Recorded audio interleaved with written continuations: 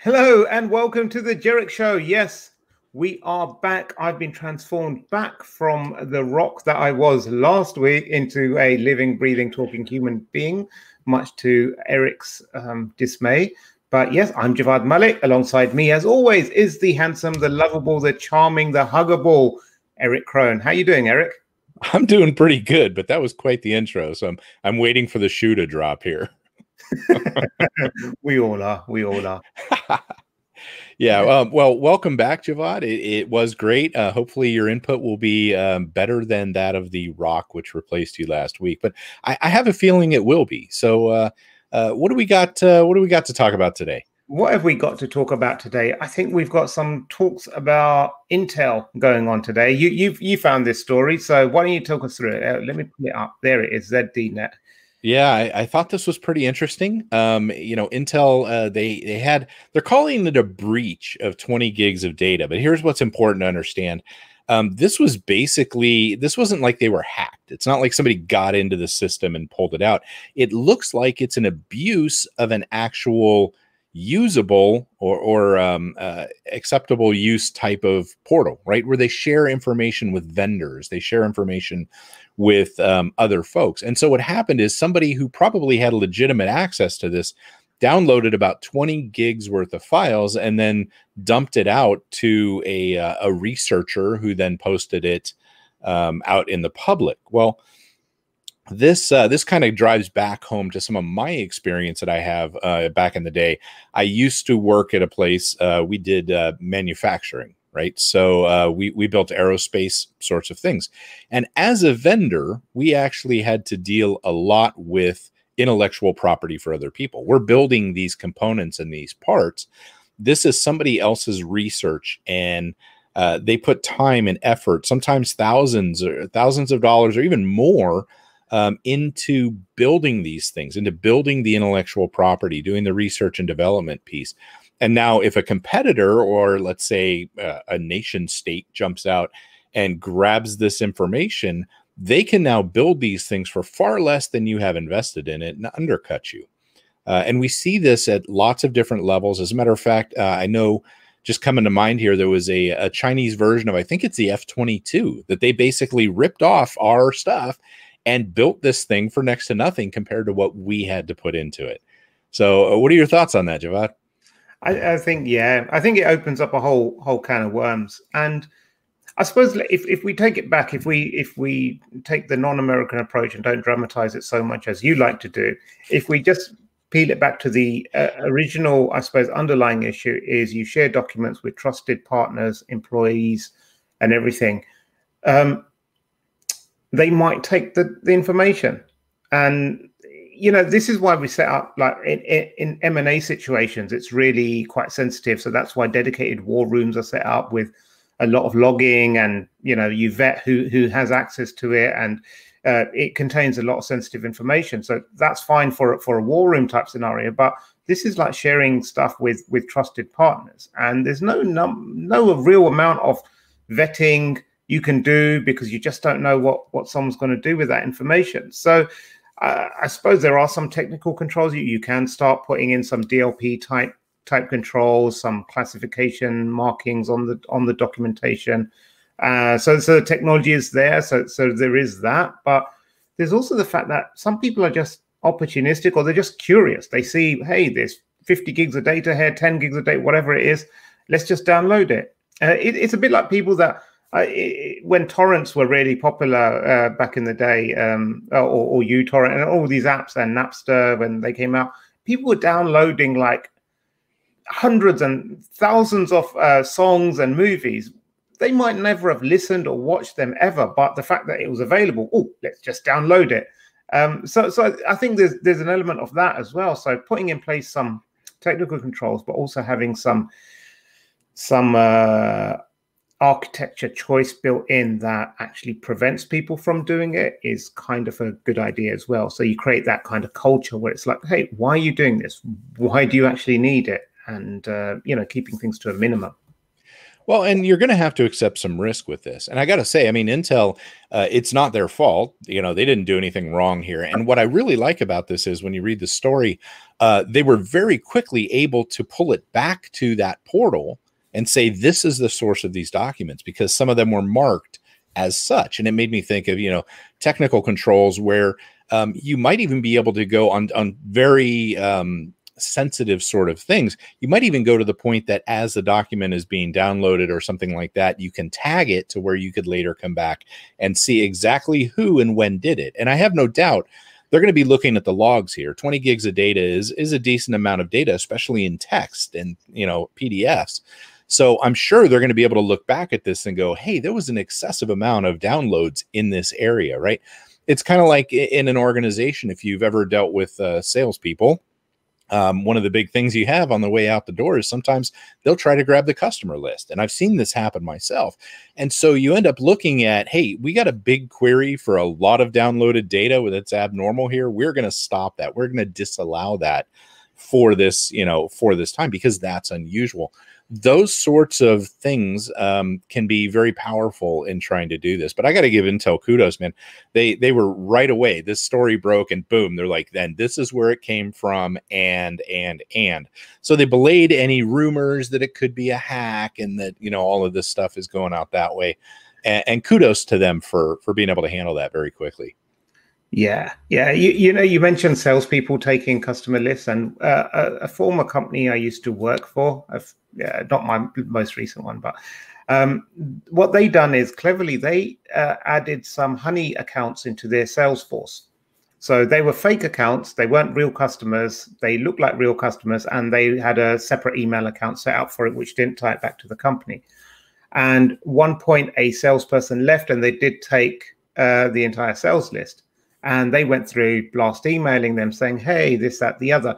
So as soon as they got an email come through on that email address saying, we understand you're a customer, or, you know, you might be in the market, that immediately triggered their, well, who's done it? And then they, lo and behold, it was a salesperson who recently left, and they went to work for that company. And in that case, they were actually successfully able to press legal charges against him. Excellent. So even simple things like adding like honey tokens or watermarking things can go a long way.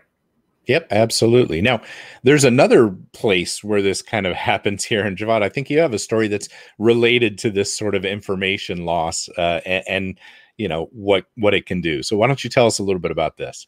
Yes, with us in the UK having Mr. Beans in charge of the government, it's no surprise to see things leaking and data going wonky.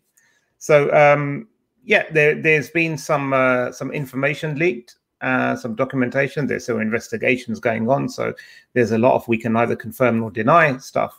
But what's really interesting is that you know, it basically boils down to there was a spear phishing attack, and bad guys got hold of credentials, and they were able to access emails. And within the emails, there are lots of sensitive documentation and information. So that's what happened. Oh, you can see, you know, Fox's email account hacked was so-called using, can you see that spear phishing message, yep, which tricks the target into handing over their password and login details. And you know, we saw this happen in Twitter not too long ago, where it was a social engineering attack. They found out pretending to be an employee, and they managed to get credentials.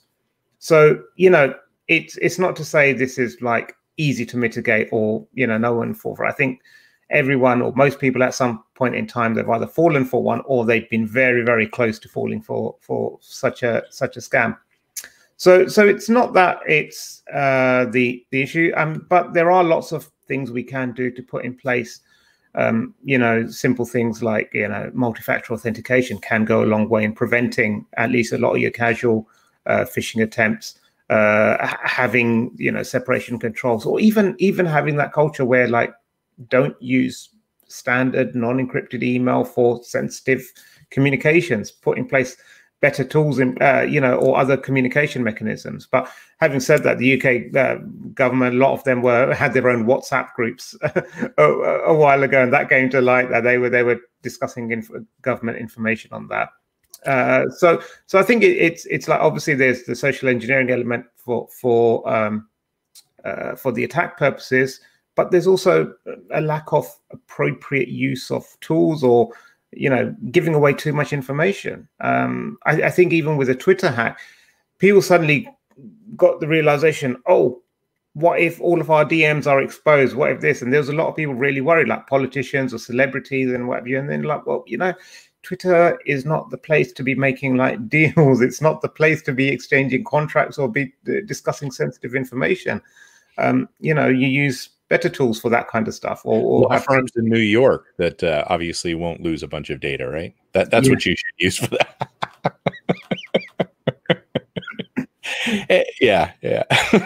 No, that's a really good point. I mean, where do you do your business? Now, I came out of the Department of Defense a while back, as a contractor for the U.S. Army for like 10 years. And one of the great things we had going there was actually the fact that we used digitally signed and encrypted messages within the organization. And it made it very easy to see if somebody wants to try to bypass something and it's not digitally signed, you're automatically suspect. You're just like, yeah, no, not believing anything in this. And it did give us the opportunity to encrypt. And frankly, this was all stuff built into Microsoft. We used Active Directory as a back end and their smart cards. And it worked really, really well. These tools are actually out there to do that. It's just something that not a lot of people think to deploy. And in many cases, it's not worth the effort, I suppose. It is interesting to see that being a credential phish. And, I'm picturing the usual, hey, go over here to log in to read this message and the username, password. And you're right. MFA helps a lot. But there are ways around that, as we all know. But you're right. It's the casual stuff, right? I do think it's interesting too. And I want to throw this out there. This is totally a rabbit hole, but the Twitter thing, right? So the kid ended up on trial here in Tampa, which is about where I work. And during that hearing with the judge, they had the Zoom meeting not password protected and allowed other people to share their screens. So they're now having hearing for a hacker and they're allowing that to happen, right? Yeah. What do you think is going to happen to this, right? So there was all kinds of adult-oriented stuff going on that started popping up because people would share it on their screens, and they were dropping like music and all kinds of just distracting stuff. And I saw the judge was like, oh, I didn't want to have to do this, but I guess we're going to have to password protect this.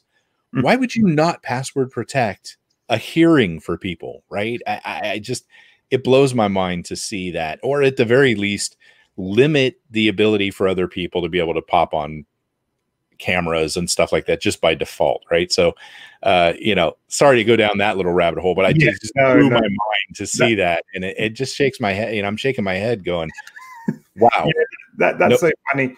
It reminds me of the A-Team series. Do you remember that growing up? There were 10,000 shots fired and nothing hit. Yeah, right?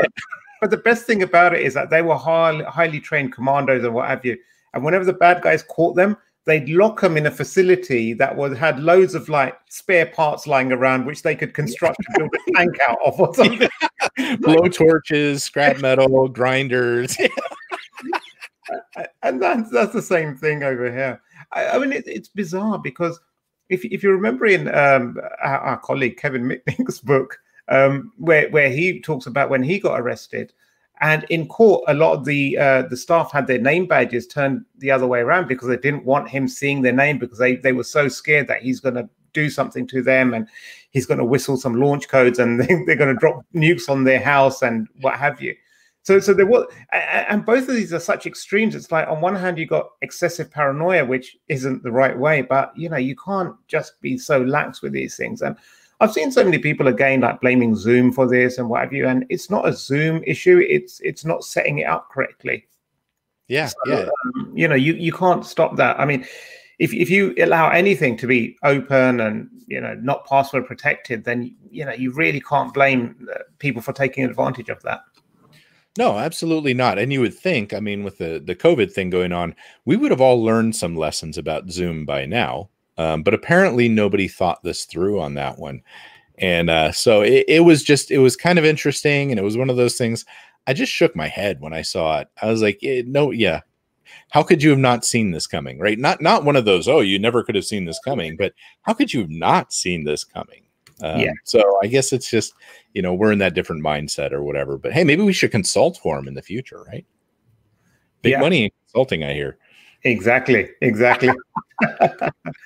So on that note, I think we can wrap up there. To all of our people who are back following us, thank you for joining us. And I love it when a plan comes together. Absolutely. Oh, I love those guys. It's been too long. They survive as soldiers of fortune.